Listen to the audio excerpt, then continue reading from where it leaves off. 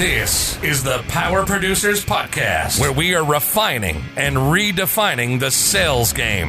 Rule number one is you have to believe in yourself.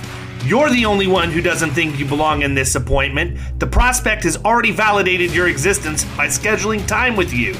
Get it through your head you belong here, go in there, crush it, and close the deal. A place where sales professionals can come to learn from other sales professionals and thought leaders that have mastered their craft. The difference between a good salesperson and a best-in-class salesperson is only 2 minutes. By spending an extra 2 minutes on what you might think is a mundane task in the sales game, you separate yourselves from the pack, you grow your book of business, you close more deals, and you retain your accounts. As well as their peers who are still striving for perfection to achieve their why. I have a wife and 4 kids. Failure is not an option. Real sales professionals, real stories, real results. It's no different than being a professional baseball player. You can't be a one-trick pony. You have to be a 5-tool player in order to succeed in this game. This is the Power Producers Podcast, production redefined. Are you ready to feel the power? Hey everybody, welcome to the Power Producers Podcast, where we are refining and redefining the sales game. Today, we have Miss Ciara from South Florida with us. What's going on? Hi, thanks for having me. I'm excited to be here. I'm going to need not even use your last name. Gravier. Yeah, well, I know that, but I just think that if you tell people you have Ciara on your podcast, that like you're going to have everybody's going to listen to that. They're going to expect me to get up and do the 1-2 step. And if I was her, I would not be here, you know? Yeah, well, yeah, either that or goodies. You know, Yeah. I'm trying to rewind back to like 2000, 2001 when I was in that awkward stage of being out of school, but still liking to go to back to the club. Yeah. I still like to go to the club on Thursday nights with all the college kids though. And I was like 26. Actually 28. I did the math quick in my head, but that's when that was hot and Nelly was good. It was love it was good times. So anyhow, but I do have this thing now where I don't know what my problem is, but somehow I have this mental block where I get Ciara and Rihanna mixed up, and they're not the same. Not the same. I don't know. No. Russell Wilson would not be happy with me for that. No. I run zero risk if Russell Wilson ever finds me. But he's kind of weird though. I saw like he had a recent Instagram live like post that he did where he was calling himself Mr. Unlimited. It was very, very cringeworthy. Just look it up. I can't even do justice by describing it, but it's like you're sitting there watching, you're just like, oh God, stop. He's a little odd. Are they still married? Oh yeah. He's just kind of dorky. He's a nice guy, but whatever. Anyways, well, he's never gonna be our competition. Neither's the real Ciara, so we're good. Right. I'm the real Ciara. I'm older than her, I think. So, well, look, maybe we need to address that with her. yeah, and then she has people saying her name's Sierra. Right. That bothers me because it's not. We're not the desert. We're not the car. I'm not the drink. It's not. Ciara. Yeah, no. I like it. I'm with you. I never had that part. Yeah. So listen, you guys are you even a year old yet? On paper, yes, we are. But not really. Not running things tightly. We started in January. We had hired Guillermo, our first producer, in November. But we were, toying around with getting a bigger office space. It was, not really much was happening. And then we moved to a bigger office space in the building that we're in. We hired 3 telemarketers, just doing the regular telemarketing for us, them 3. And then COVID happened and it all went to crap. And now you're operating out of your living room. Now I'm operating out of our living room. Our building is closed to visitors. We're actually thinking about going back September 1st. Okay. That'll help. Yeah, I think so. I mean, not that you're struggling or anything, but I mean, for me, yeah. even though a lot of people weren't going to work, I'm literally the only one at the office in Valrico. So I had to, like this is my escape. Like I can function from a technology platform standpoint and everything else remotely, What I can't do is operate a business with my wife and 4 kids at home. Oh, I can imagine. Yeah, I don't have any kids, so it's easier. My husband worked from home in the beginning, but then he ended up going back to his office. And then Guillermo came to work here with me. So we're working side by side there in the living room. Now it's probably back to work and like not just caring for Nash all the time. It's like, I'm like, dude, this sucks, bro. Yeah, your life just got way worse, man. Oh man, I'll never forget. Listen, I'll never forget. And I obviously I love all my kids. I would do anything for them. You know the story's going to be great, right? When it starts that way. But I have to say, you know, I was 40 years old when Caroline was born. Yeah. And I'm not going to say my life sucked about it. All I'm going to say is I was perpetually tired from getting up in the middle of the night and everything else. And I mean, I just looked at Annie one day and I'm like, everything blends. This is together. why people do this in their early 20s, right? Like I just you have the stamina for it. It's weird, man. I mean, you realize that you're able to function on like 3-4 hours of sleep, and it's like at the end of you sit there at the end of the day, you're like, damn, like where did the day go? Like it's gone.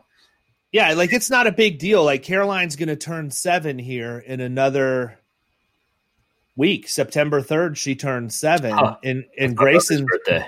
Yeah, Grayson's like 10 or 11 years older than she was, and just the amount of energy that I lost in that 10-year time period is crazy. And I'm going to tell you the other thing. It's nuts. And, you know, I'll probably catch heat for saying this, but, you know, she had some pretty significant not gastro, but like reflux issues, right? So she constantly would have acid coming back up into her throat after she drank her bottle. And, you know, as a relatively newborn baby, you can't articulate that. You just scream at the top of your lungs and cry nonstop. And so we would end up holding her for like hours, probably 20 out of the 24 hours a day.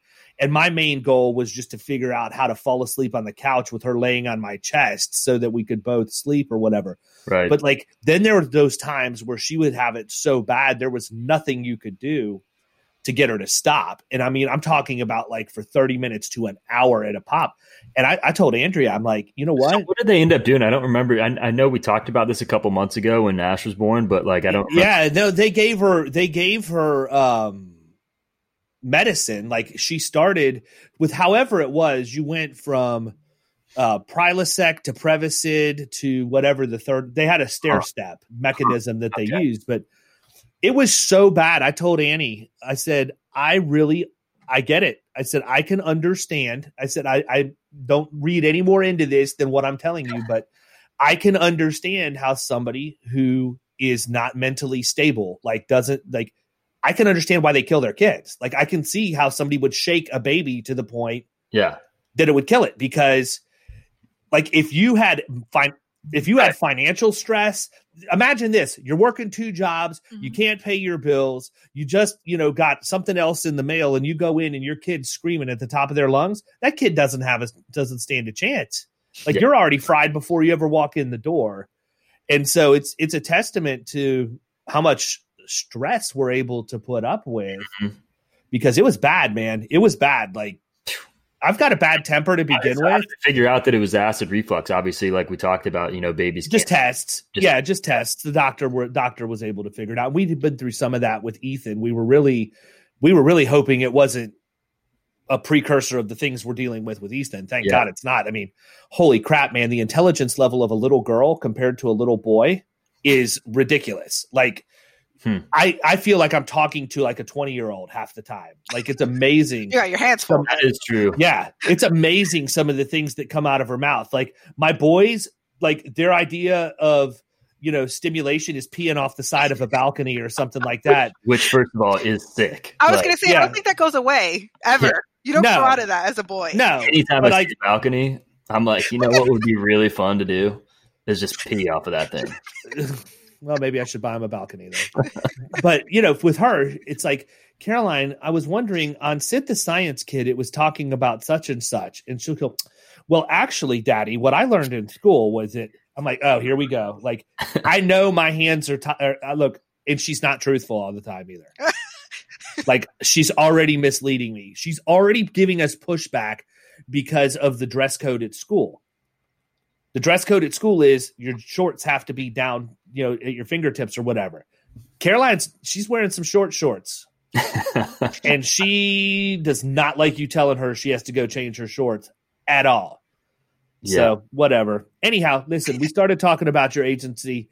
Tell everybody how you got started in insurance to begin with. And it's okay if you give a shout out to the G here or there. Yeah. So I never thought I'd be in insurance. Obviously, my parents both worked for corporate America all of my youth. My mom worked for Equifax all her life. And my dad had a job with the brake part company, got the company went under. He got laid off. He got a bonus at the end, like a package to go away basically. And he used it to get his 220.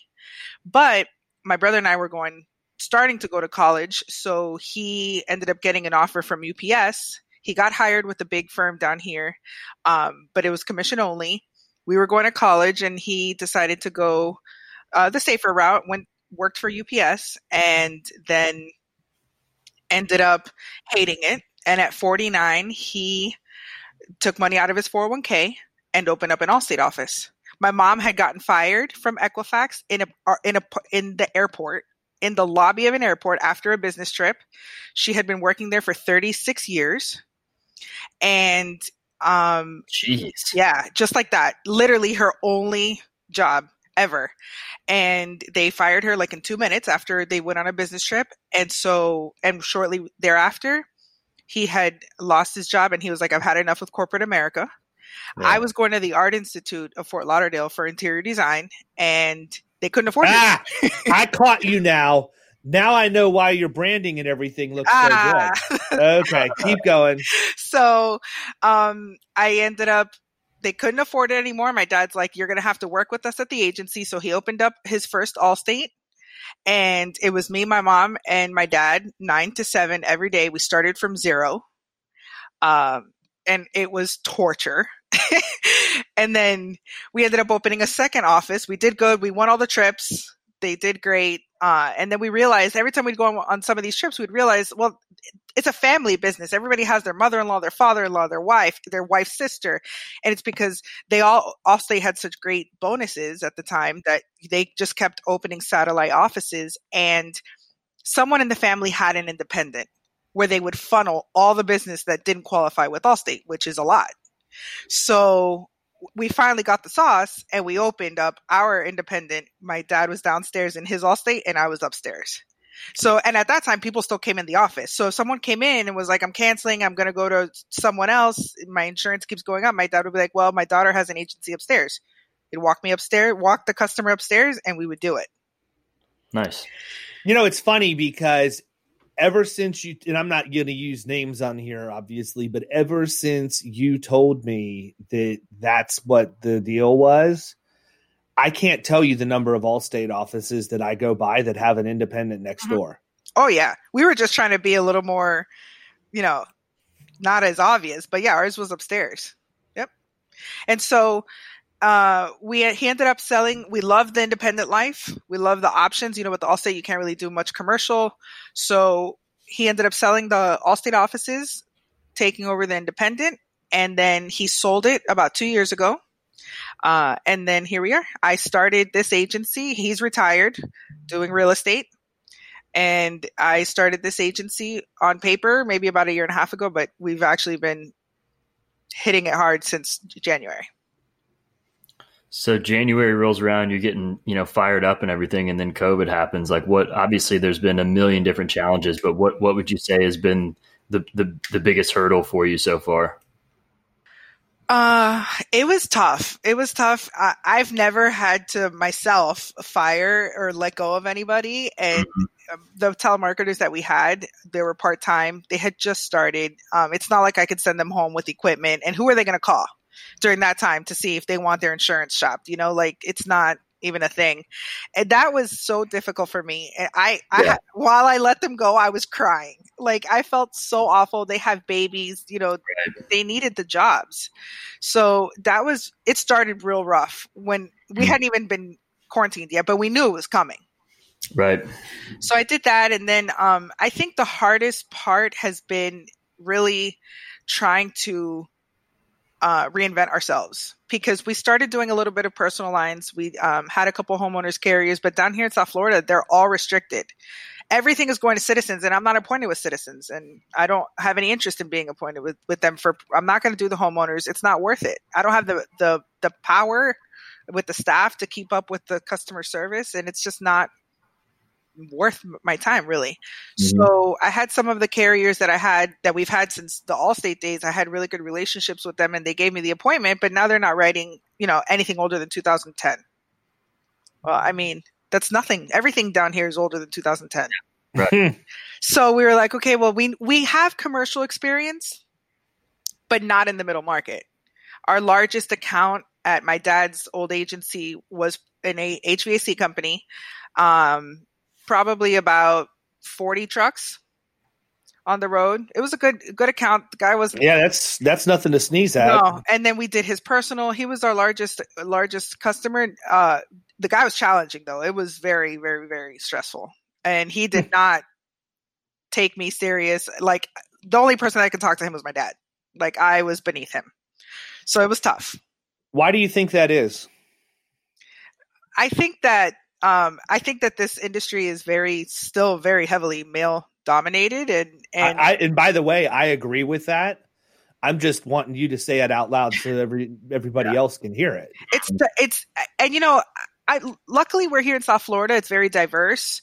I don't even really feel a lot of issues with being Hispanic.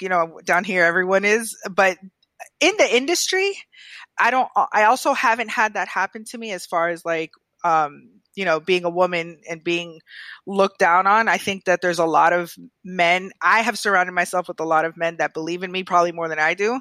My husband I can never do anything wrong. He is my biggest fan. So is my dad. Thankfully, Guillermo has my back, and he is like, you can do anything that anybody else can do.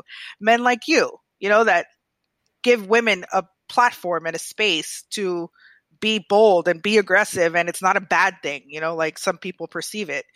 I have a really good friend named Alex Lopasso. He's an agency owner in Miami who is just like supportive and great. I've surrounded myself. I have a couple underwriters that are really, really like, yes, they want to see women succeed. But from the outside, the customers, last year was probably the worst it's ever happened. It's the only time it's happened to me that bad. The other guy he was just rude to me. He wouldn't listen to me. He'd be like, I could tell him something. The G would get on the phone and tell him the same thing. And that was the gospel. Mm-hmm. And by the way, for those of you listening, the G is her dad. The G is my dad. He's awesome. Yeah. But last year, right when we first started, I had this guy that was the absolute worst. I had never had this happen to me. He was referred to me by a good referral partner. So I have to take him. I can't, I took his crap for about a week and a half. And I took it. And then at the end, I was just like, I cannot handle this guy. I mean, the relationship started with him telling me that he was going to make me a good insurance agent, and talking about himself, right, in third party. Like, he came into my life to teach me. Hold on, this guy was a prospect, and he was telling you that, and that because we were having some issues with some of the quotes, and he accused me of like trying to get in the way of him getting a lower rate, so that he was going to file an errors and omission insurance claim on me because he can and he knows how to, and he even went to the extent of accusing me of being difficult because it was that time of the month. Oh, and I was like, okay, I had it. And I called my underwriter and I said, listen, I cannot deal with this guy. Transfer it to another agency. He was like, Ciara, but you did all the work. It was a good sized commission. It'd pay my rent. We had just started. I was like, I can't do it because the level of disrespect, it's just too much. It's too much. And the guy was like, my underwriter was like, Ciara, but you did all the work. Don't do that, whatever. And then finally, my husband was like, listen, men like that are never going to change. And men like that just talk to everyone like that, especially women. Just take the money. And I was like, yeah, I'm just going to take his money. Like I had done all the work and I had already taken all the abuse. Right. But it's also because I had paid on it. Yeah, right. I had just started though, so we'll see. Now it's coming up for renewal at the end of the year. We'll see how his tone is. Mm-hmm. Yeah, it'll be interesting to see. I think that a lot of the time what happens is, and I mean, look, we can go into a million different rabbit holes over all of this stuff, but I think the thing that bothers me the most is most people don't realize that they're acting the way they are. And now this guy probably does, but right. I think you're talking about yourself in third person. Yeah, right. You kind of know that you are. David never talks about himself in the third person. Right. But, my thing is, like, I can see people overlooking you to get to your dad. Like, you don't own the agency. No. You're just an account manager, and I don't want to deal with you. You're not able to own an agency. You're not important enough for my time. That's why my dad, or whatever else. My dad, you have to get your designations, because having those letters behind your name, it's going to help you with the adversity you're going to face of being young and being a woman. Some people just don't take the advice as serious. Literally, my dad could say the same exact thing I said on the phone, and it worked. He was right, and I was a receptionist. Yeah, and I mean, I don't understand from your shoes what that's like, but I understand what it's like to have good ideas or be willing to contribute to an organization, and maybe age was the reason, or relationship, right? So I get it. I mean, there's nothing more frustrating to me than knowing that I have a good marketing plan or a good idea from a business standpoint, offering that up, making yourself vulnerable to the audience of people that you're presenting this to, which in my case was other business partners, and then just having them crap all over it. Like, there's no merit to it or whatever else. So I finally had put up with it long enough. I just decided, you know what, I'll just go start my own deal, and I'll do everything that I've been telling everybody else I would do, and we'll see if it works or not. And now my agency's twice the size of theirs. So obviously I knew something, but that's not what it's about, though. And I think that we do have an issue in the agent's world where it's male dominated. Absolutely. I mean, it's everywhere. And if you're not a male, it's almost like if you're not the cookie cutter prototype of what you would expect a pharmaceutical sales rep to look like ex-college cheerleader, coming out to, Kyle knows what I'm talking about, but that's what they throw at you. And to me, that doesn't solve the problem. That just makes it worse, because this isn't even real. You're only putting somebody in here because they're eye candy, and nobody's listening to what they say in the meeting anyhow. Yeah. Payroll companies do that all the time. Yeah. ADP is the worst. I didn't know if I could say it, but yeah, they hire, like, all you have to be is pretty and have like pretty hair and a good bod, and you're out there. Right. Young. Yeah. Young. And I mean, shame on us for that, right? Like, I don't know how it ever gets solved, to be honest with you. I think just by talking about it and continuing to make people aware that things are happening. I think that it is changing for the better. I went to Elevate a couple of years ago when Ryan ran it. And I met him there, and Sid, and I met a lot of people, women specifically too, that are kind of taking it like face on. They're here to disrupt some stuff, and it was refreshing.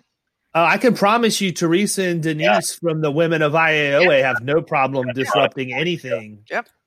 I love it. I think it's great, because I think, honestly, even women ourselves, some women might feel like they belong in the desk processing certificates. No, not at all. Like, any woman can do this job, own the agency, run the show. It's not limited to picking up the phone. And probably better than a man, honestly. Like, I'll be the first one to admit, I need women in my life, period, that are handlers. Yeah, to keep me straight, because otherwise I'm an animal. Like,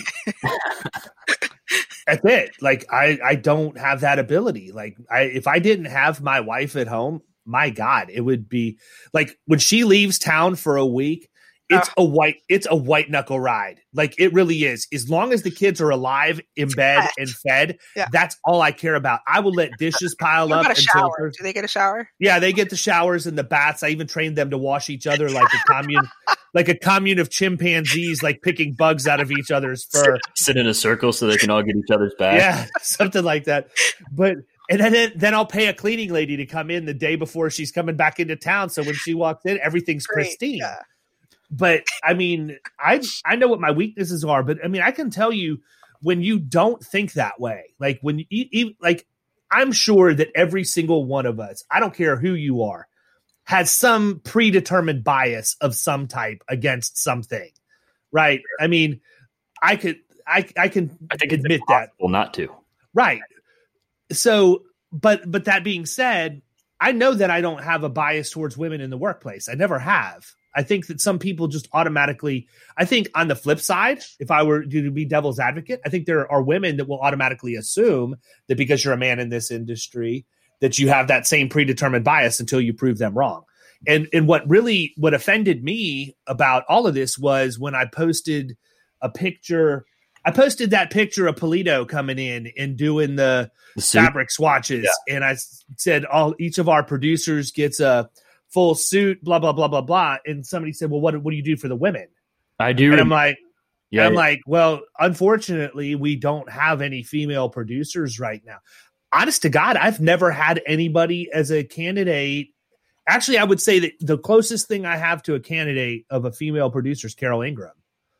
You know, and when all of this stuff went down with she was a really good referral source for my agency at Wells Fargo Payroll. And then you get her a custom binder, a big ass, like 3.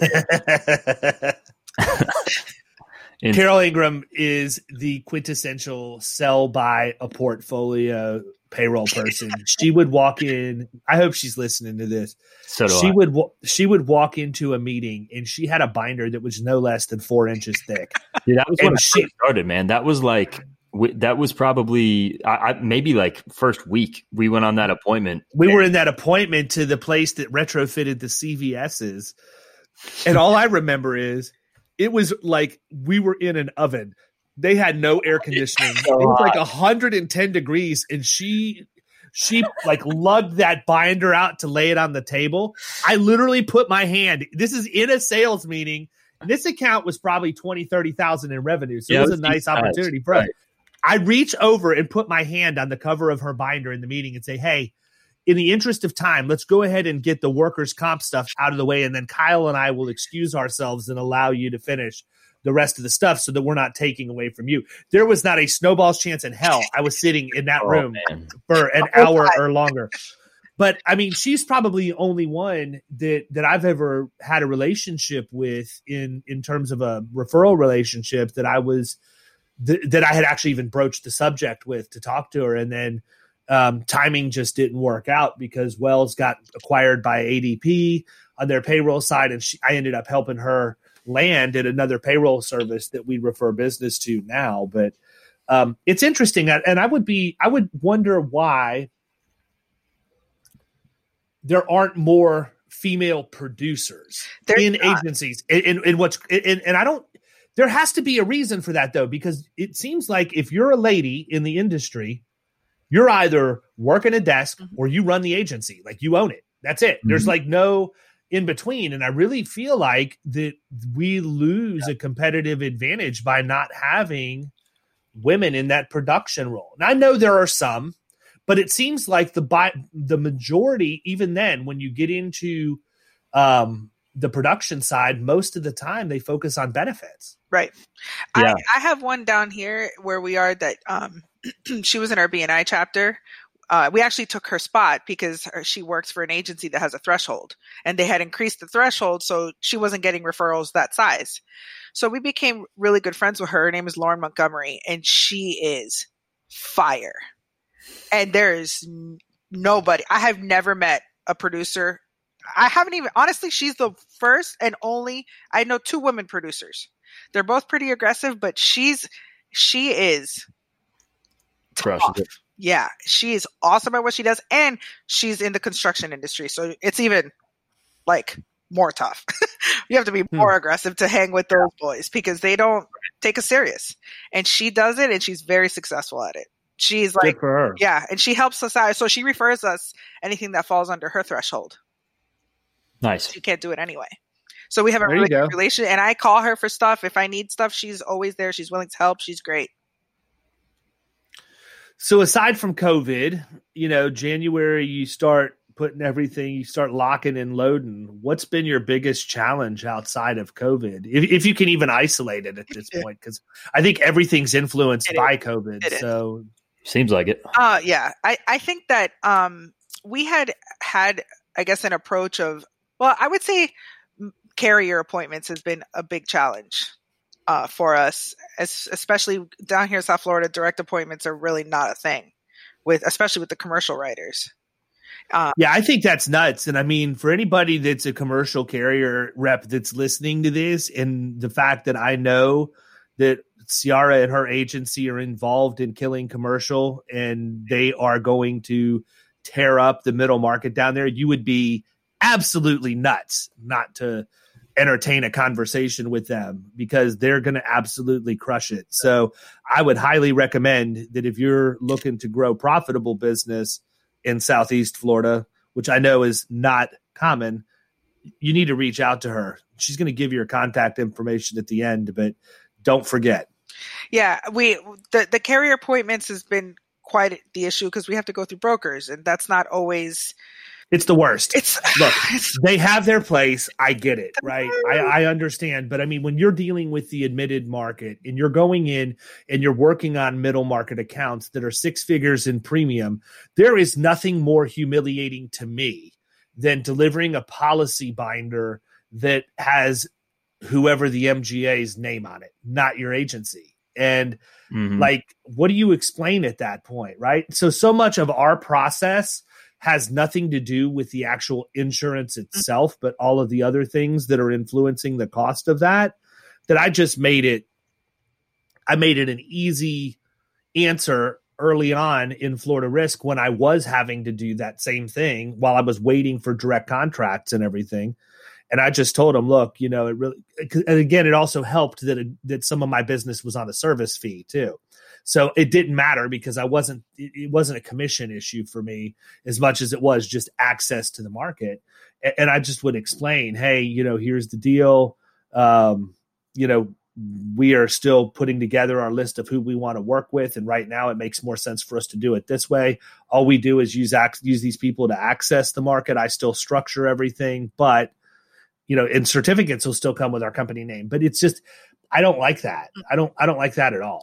It's terrible. And it's also terrible to just the relationship, getting anything done takes 2 days. I mean, and we're just starting out. So I understand being an underwriter, the people that feed you the most and feed you the best are the ones that get your first attention.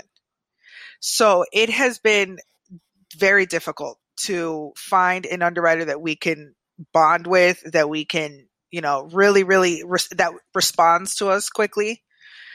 It's been tough. So the carrier appointments for us, and we're looking at going after a couple niches. We're playing with the idea of going after like life sciences. There's a couple big places down here that do life sciences, and RPS really is where we would go.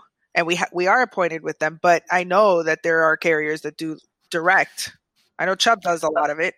Oh, Chubb does. And I mean, the thing is with Chubb, they're not completely shutting people down for getting appointments. They have you go through, I forget what the name of it is, but there's a segment of their operation that they only want like $50,000 worth of premium a year, but essentially you're dealing with a service center until you build up to get enough to have a direct appointment with them. I know this because I literally just went through this process myself, and that's what they had wanted to do. They wanted me to go that route, and I just told them it wasn't going to work. I at one point in my career, I had over $7 million in premium with Chubb. So I know how to produce for them. I know their market, the appetite and everything else.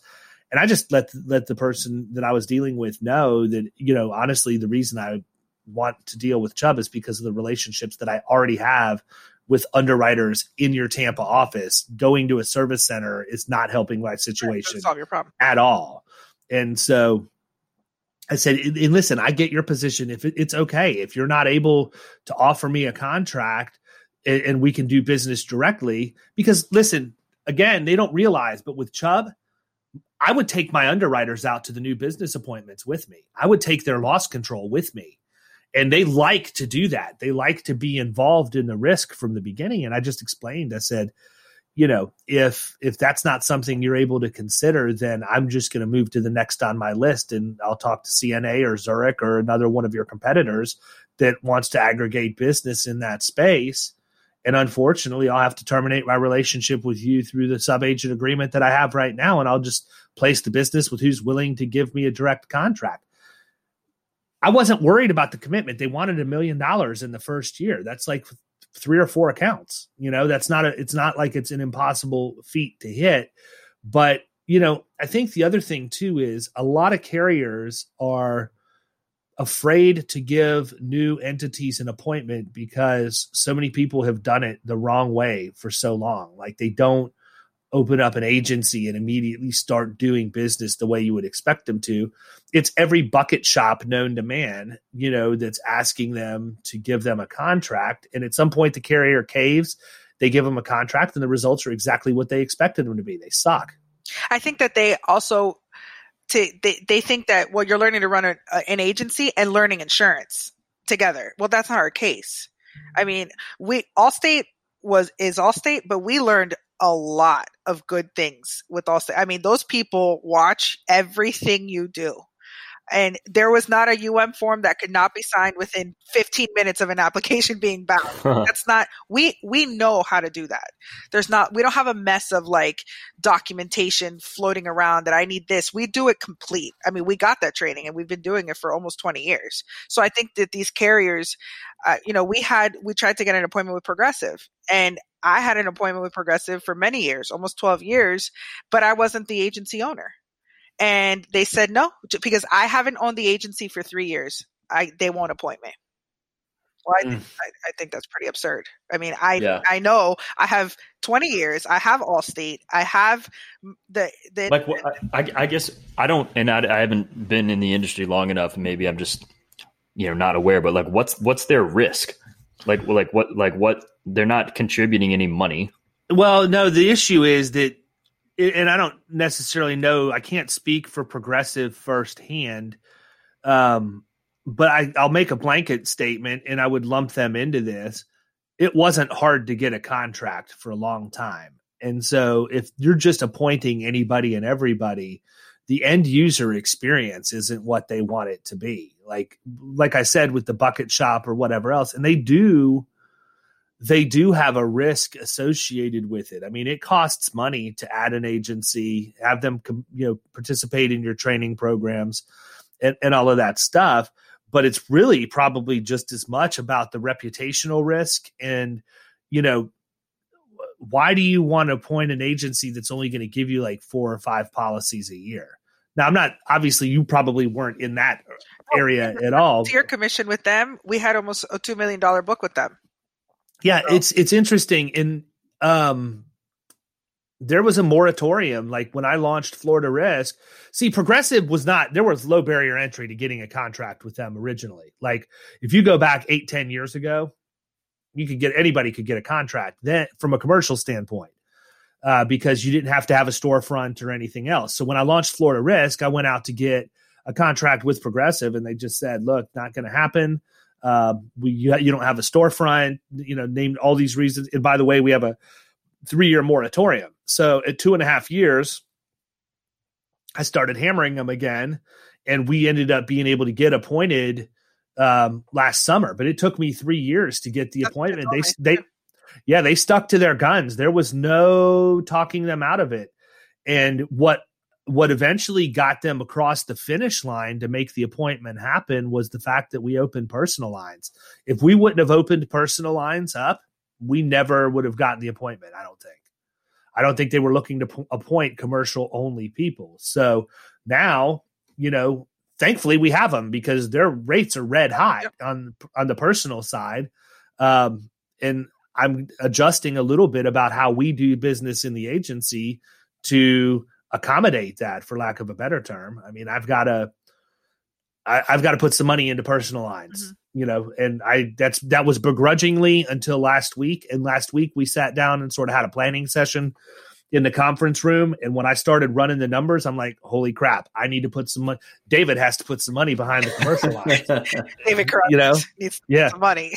Yeah, I do. I got to put some money behind personal lines, because I could see a path to $500,000 in revenue a year on personal lines. So we're going to do that. We're going to go 90-0. I'm going to give it about 30 more days for them to have their feet under them. But it's just like today, here we are Monday morning. And, one of the people that's doing nothing but selling and servicing personal lines for us now, I've already sent them 5 leads, and it's just barely noon. And these are warm referrals. This isn't like, hey, Sally Smith calling because she just got a renewal. These are centers of influence that are flipping stuff over to me. And I'm finally at a point where I have a comfort level that I'll accept them. Before, I would just flip them to somebody else because I wasn't confident in our ability to execute, because I didn't want to try and be too many things to too many people. But it's been interesting to see how that sort of blossomed, started to grow on its own a little bit. That has been our biggest challenge, I would say, us apart from COVID. COVID just came and everyone is feeling the same with that. And you just have to use the time. That's when we started doing more of our content. We're like, well, our personal lines carriers are pretty restricted. And I had already spent a lot of time getting, referral partners with realtors. We joined the Realtors Association down here because we had a really good thing going. And then all these carriers shut down, and every single partner that sent me a referral, it's a 1964 house. Here's the 4-point. 1983 house. I have nowhere to put them. Constantly. I spent the first 2 months of COVID just saying, I don't have anywhere to put you. I have to do it through a broker with, a surplus line. Takes forever. All the fees, the policies are $10,000.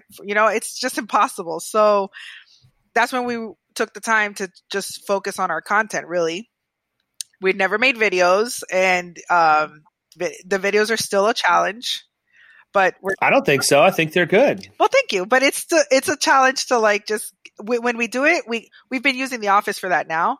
We're using the office and just our studio set up there, and we just go and spend a day there.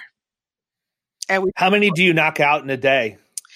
Well, I'll do in the morning, and Guillermo will take the afternoon. We'll split the day, but I do about 4. But I don't have the gift of the one shot. It is. I have more hours of bloopers than quality. You should put together. Put together a video of bloopers and put it out. That would be awesome. We're gonna do it by the end of the year because I forget how to say my name. It's just ridiculous. It's crazy. But we're just Guillermo and I will look at each other and be like, "Hey, Carruthers says if you're ugly, you're ugly, right? Just do it." Hey, it's not stopped me. So we're just we just gotta get over it and do it. So we've been doing we're doing 2 a week. Releasing him one, me one, every Tuesday and Thursday. Nice. That's good. I really want to have you guys create. I've been thinking about this. I think you should do a thing on, I don't know, whether it be stupid claims or I don't know. All I want is I want to cut out to your dad with the Thug Life in the Snoop Dogg track playing on the cut to the G. Cut to the G. I think we can make that happen. That'd be great. Yeah, have him wearing the sunglasses with the freaking joint hanging out of his mouth. That would be great. He'd love it. So funny. That's great. Yeah. So obviously you have a good relationship with your dad. He sounds to me like I didn't realize his backstory that he'd worked several places. I thought for whatever reason, I was under the impression he was just always in insurance. How big of a help has it been to have somebody with his general business experience and just support helping you get this thing launched? I can't do it without him. He is so supportive of me. And when he ended up selling that agency, throughout the years, we always spoke about, well, if we ever sell the agency, then, you'll have these designations. You can go get a job with the carrier. You'll get a good job. You have the experience. And then, we sold and I was like, well, I guess I'm going to go get a job. I didn't want to, but I guess I'm going to. And he talked me off that ledge real quick. He was like, no, you have what it takes. to do it. You know what it takes. You've built these agencies with me. You've seen me do it. And the best thing about him, besides his support, is he's kind of a risk taker. Like, so he's just like, you'll never know until you try. And then if you fail, you get up and you just do it again. Young enough that you could, he goes, I started at 49. You have 15 years on me. So you have time to mess up if you mess up, but you're not going to. So that's what we talked about with Steve Holler the other day, right? Same sort of thing. Same mindset. Well, yeah. I mean, it's interesting. I think that you need to have a balance of in every agency where you have somebody who's the risk taker and then the people that are more conservative, because they balance each other out. I'm 100% a risk taker. I don't care. I'll try anything once. It doesn't matter. If it works, great. If it doesn't, great. Okay, great. We know not to try that again, and we'll cut bait and move on. But I'm always of the mindset you're not going to know until you try. And if a lot of people, that's where they lose before they ever start because they're never willing to try. He always. And you know, some days, sometimes this industry, it has bad weeks where you're just like, what am I doing with my life? You know, and he's always, think of the big picture. Remember the big picture. Don't get caught up in the little things.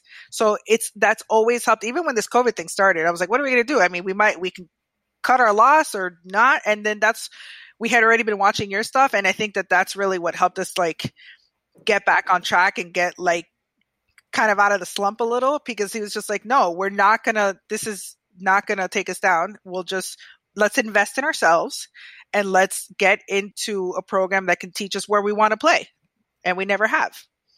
And so he's the best at that. He's so good at refocusing, me and himself too. It's just, he's really, really good at that. I think that's his best thing.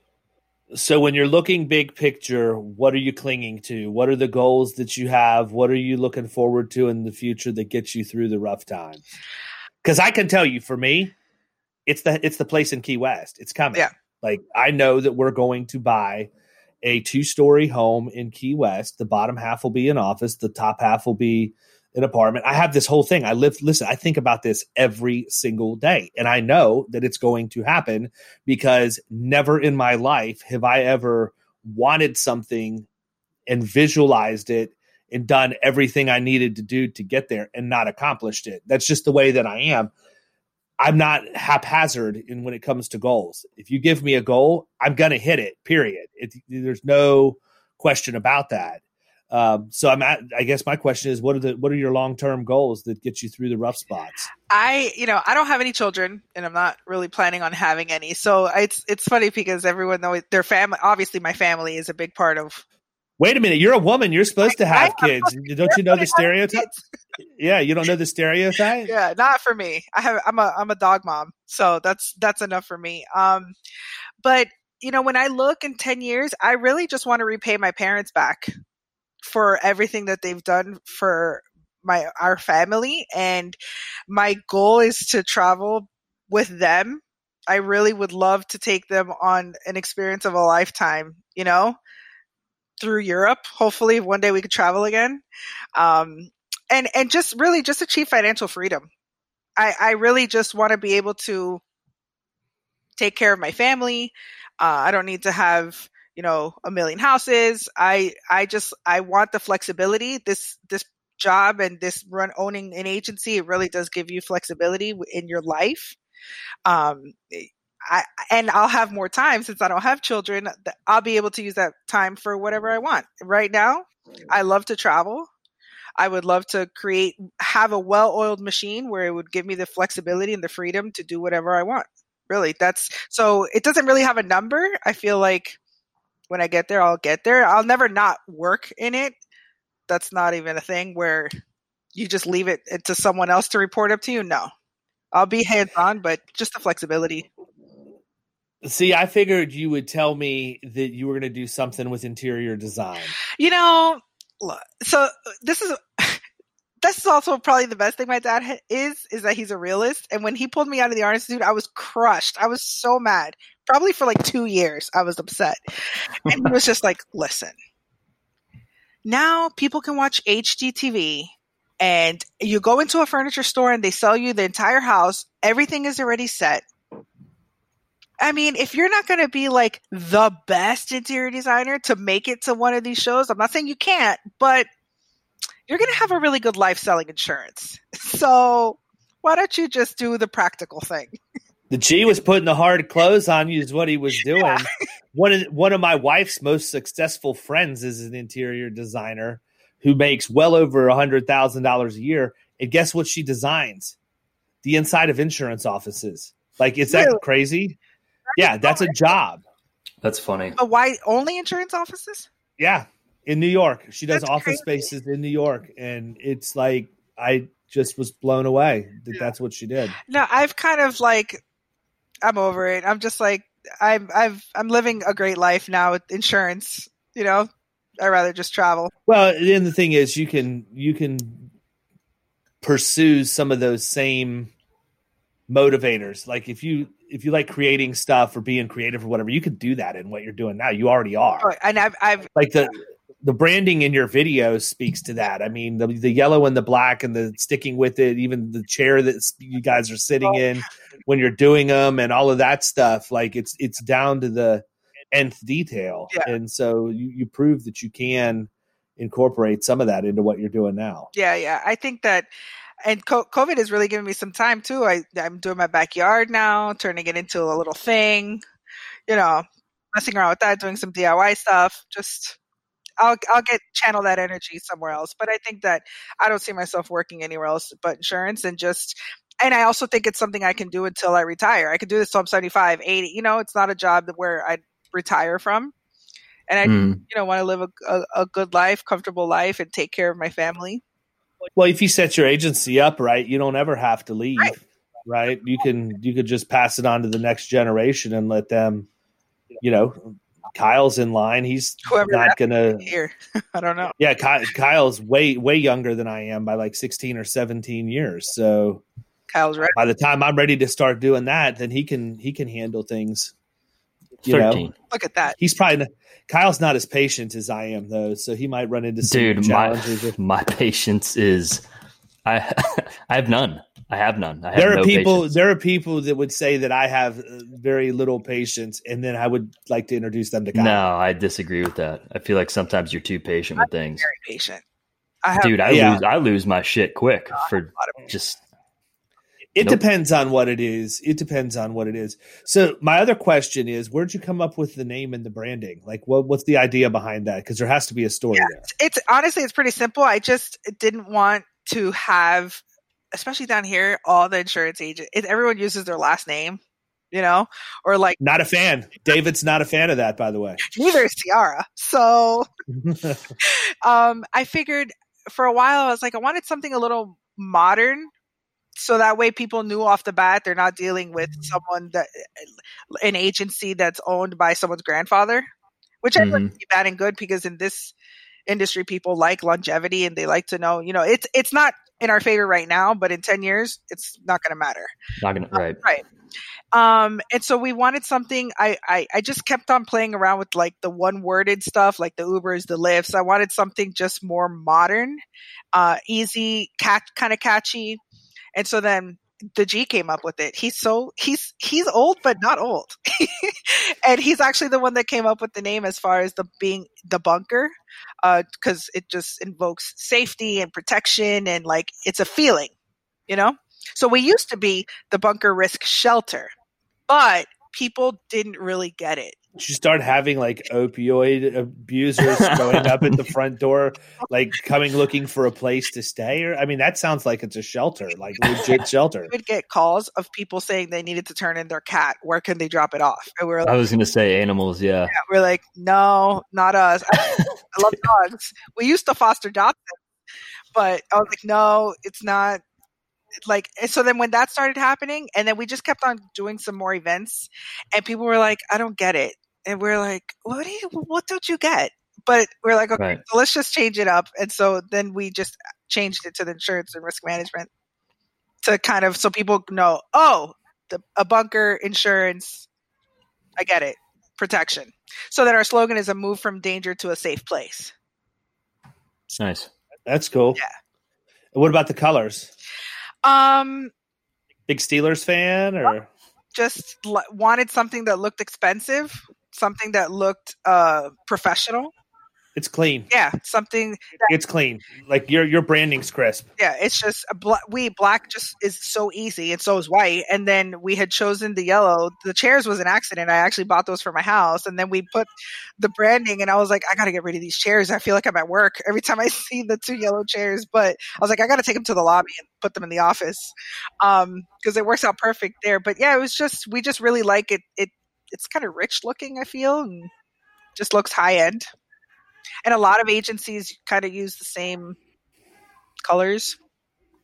So we're just a little different, more modern. No, I think it's good. So here's my last question, because we're bumping up on an hour.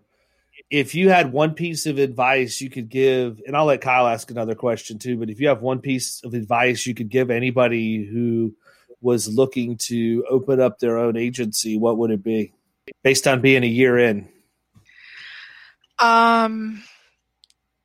To be patient with the process. It is quite the process. I would say to find a mentor, associate yourself with people that are way smarter than you and are doing the things that you want to do, right? So if you want to sell, high net worth clients their packages for their planes and their boats, find an agent that's killing it in that space and follow them and try to spend time with them and learn from them. It really will accelerate the process of being successful because we wouldn't have to make those mistakes on our own. I think that the mentorship is a big thing. And also something that we learned in your program, the business plan. Find a way to make a business. We had success with it already, getting an appointment that would have never looked at us prior to not having that. You know what's funny is how many people kick and scream about putting together a business plan. Like that's just basic business. And I want production staff or anybody who is going to be responsible for generating revenue to have a plan. Like don't tell me what your goal is going to be to hit for the end of the year. I want you to tell me how you're going to get there. Yeah, exactly. Yeah. I love the fact that you don't do it for them. They need to do it for themselves. No, there's not a chance. I hate doing business plans. I don't. Yeah. Nobody likes doing it, but I mean, it's something that you've got to have in order to get to where you're trying to go. I mean, it's just. And I think the one thing a lot of agencies, especially as they've come into Killing Commercial, one of the things that has been eye opening has been the number that have been very, very high percentage homeowners or personal lines agencies with. They're either 70-30 or 80-20, and the commercial that they write is all $5,000 or less in premium. So they're going to need carrier contracts to go into the middle market anyhow. I'm just helping them facilitate that process by doing the business plan. Now you have something tangible that you can talk to a carrier about, and you're showing them that you've actually done the market research and you understand what work is going to have to be put in order for you to achieve those goals. Yeah, we'd been in insurance for over 20 years and we didn't ever have a business plan like that because of that. We didn't need it. Our carriers never asked for it. Not that detailed as far as like production goals, the niches, all that stuff. And it was painful to do, but I mean, we put it to good use already. We got our second workers' comp direct appointment with ICW. We were able to get it, and we're looking to use it with whoever's next, whoever's willing to listen to us. Come on, Chubb. I'm Step up. With Carnegie Mellon for cyber, my CCIC. I just started that. It's an 8-month process.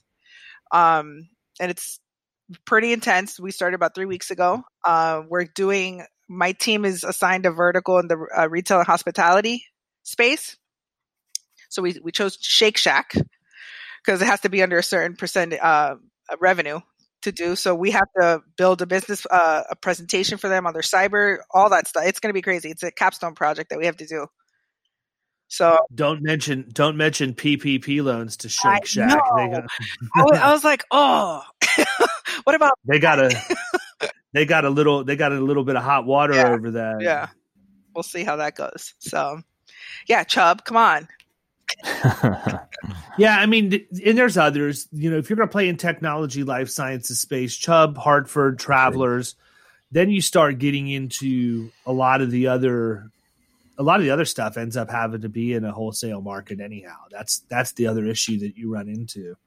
But the thing I like about Chubb is that they're consistent. They never pulled out of the state. When everybody else pulled out of the state, back in 2004, 2005, Chubb didn't. And so they're not always the cheapest. They're not always the most expensive, but they're always there. And that's how I used to sell it. Like if I was going in and somebody was going to take a property increase by moving to Chubb, it was easy to compare that to what they would be paying in excess and surplus lines, but it would also be easy to take a client that had been with them for a number of years and show them over time how they had actually come out at the same or even better because there wasn't a bunch of ups and downs in the rates and stuff. So they're definitely a marquee carrier and one that I respect. I hold them at the top of the list as far as that goes.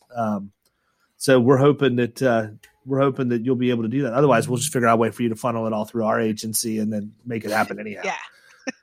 Kyle, any more questions for Ms. Ciara? Well, I think she answered my question when we were just talking about the business plan thing, but it was really just, it seemed like previously you guys had been focusing quite a bit on, more personal line stuff and what your biggest takeaway or the thing that you've learned in trying to go more upstream into the middle market commercial world has been. Yeah, it's even when we had our session last week, the Kelly commercial, it's a whole nother world for us. And then keeping, like when David was saying about Jason Cass and being like, well, what's next? It's not the same process that we're used to. It's not the same experience that you give, your regular mom and pop shop business. We know how to do that. We just closed an account of an aluminum, he does shutters, and it was for us, what we used to write, that's the space we usually play in. It's about a $35,000 premium account, but that's not middle market. That's not a challenge. And we're used to that. Hey, that's not nothing to sneeze at. David takes $35,000 accounts. I'm glad. Ciara is very happy for David. There we go. But I'm used to that space. But I mean, if I've never played in the space of getting commissions of $100,000, right. So that whole thing, that whole process, it's a totally different process. And the level of patience that you have to have is insane. Well, right? It's because I tell people all the time, if we put 24 middle market accounts on the books over the course of an entire year, that's a banner year. Mm-hmm. And it's only 24 accounts. That's 2 a month. Yeah. But if you're doing 50,000 in revenue per account and you're knocking out 2 a month, that's 1.2 million in revenue that you just added to your agencies. So even if it's only 25,000, it's $600,000 in revenue, and I don't bat an eye at 25 grand in revenue anymore. Not because I'm, not because I'm David, but because I'm so used to seeing that. That's much easier to get to today than it was even 15 years ago. So that's the number one thing that I think that changes focus is when you move to the middle market, you do have to be patient. It's a longer sales cycle and you don't need as many accounts to sustain that. Where you run into issues in auto owners, I talk about this all the time, forced us to fix the problem is policy count because you don't have the policy count that you do. So if I have $1 million in revenue and you're a Main Street agency and you have $1 million in revenue, you've probably got over 1,000 policies. I might have 20. Right. So if I lose one, I've got a problem. If you lose one, you don't, and so that's some of the stuff that we're working on now is, I've led with middle market, but when we got our auto owners contract, they were pretty clear. We really like $25,000 to $100,000 in premium, really $25,000 to $50,000 in premium is our sweet spot. And we were forced to start moving into that lower end of what we had done just to deliver them the kind of business they like. Now they'll write some of the bigger stuff for us too, but they did me a favor by forcing us to do that. I actually expanded the policy count in the agency at a higher rate than the revenue, which is what we needed to do because we weren't diversified. We were at a point still where even though we had good revenue flowing in, we lost an account. It hurt bad. So we came from a place, especially when you do homeowners, you're used to binding multiple policies a day. And this process is not like that at all. No. At all. So sometimes it's just like when we find, like, we got an appointment recently with Attune Direct, and I just placed, they did actually a BOP for me, including the building, and it's near the coast. I was shocked. And when we saw how easy it was, we're like, well, then we need to build a campaign of something for them where it could feed us in between this time of trying to get these big fish. Yeah, you have to have the big fish, and then you have to have this, I say big rocks and smaller rocks. Yeah. I always have like 3 or 4 big marquee accounts that I'm going after. Kyle probably doesn't even know about them. I don't broadcast what they are most of the time, but I've got the 3 or 4 that I'm balancing, and then everything else underneath that's kind of normal middle market. Then the subset of stuff beneath that.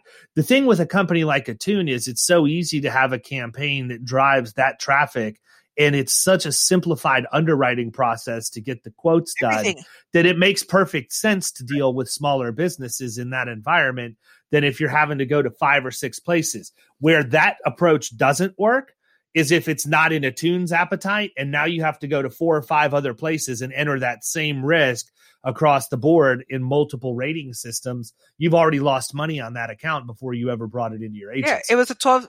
The BOP was $12K, and so we got paid 15% on it. And we're like, well, this isn't a bad day to fill that. And if we do 2 or 3 of these a day, that can really help us. Mm-hmm. Yeah, I would like, seriously, that's, I'm not that I'm going to give you advice on the middle of the podcast, but that's what I would do. I'd take their appetite guide and build content around that and some AdWords campaigns and things to drive traffic to it. Get them to a landing page, have them fill out the information you need, and then you've got everything on one sheet, because it's not like you have to answer a bunch of stuff for an Attune an application. It's kind of scary. Right. They don't even have to sign an application. I mean, it's like Swift on the homeowners side. Like, I got to the point when I was having to do some of the homeowners quoting, I would just go to Swift first to see where they were to determine whether or not I would use that as my benchmark from there. But you literally put the address in. That's it. Yeah. Type in the address, hit get quote. Now you have same here. It populated everything, that your bill, the square foot, everything populated. It's nuts. So we're toying around with that idea too. We're trying to figure out the Google AdWords and the Facebook campaigns for that stuff, and we have their appetite guide, and then see if we can dedicate some time to that too, to fill the space while we're doing our calls and we're doing our telemarketing, all that stuff. Good deal. Well, listen, we're at an hour. I don't want to take any more of your time. I want to be respectful of it. Tell them where they can find you, because I'm sure Chubb is just chomping at the bit to reach me. So it's the Bunker Insurance Service Management. Our phone number is 954-239-7346. My email is ciara@bunkeryourrisk.com. All our social media handles are Bunker Your Risk. You can come pay us a visit. Starting September 1st, we'll be in the office. We're in Davie. But yeah, that's how you can find me. Good deal. Well, I am getting ready to have to leave and get on the business end of finishing my paver patio here before long. So I've got a long. Is that what you were digging out the other day? Yeah. I wondered what was going on back there. Got to move the egg out to the paver patio so that it doesn't get smoke up the ceiling or the. No, so that I have room for the construction stuff that's starting tomorrow. Gotcha. So I'm really under the gun, man. I put this thing off. I've known for how long about it. And of course I waited till the last minute because I dreaded it. Sounds about right. Yeah. Garbage. Anyhow, Ciara, thank you so much. Guys. Really appreciate you coming on, and look forward to watching you guys continue to rock and roll down there. Tell Guillermo and the G that I send my best. I will. Thank you guys. I'm surprised Guillermo didn't give me the guy walking down the stairs behind you while we were recording. Close the door. I closed my door. I was like, you stay up. There you go. All right. Good deal. Well, we'll talk soon. Have a good one. We'll talk. See you. You've been listening to the Power Producers Podcast. You can follow Killing Commercial Insurance on Facebook and YouTube. And if you want to take your game to the next level, check out our book, The Extra 2 Minutes, and our website, killingcommercial.com.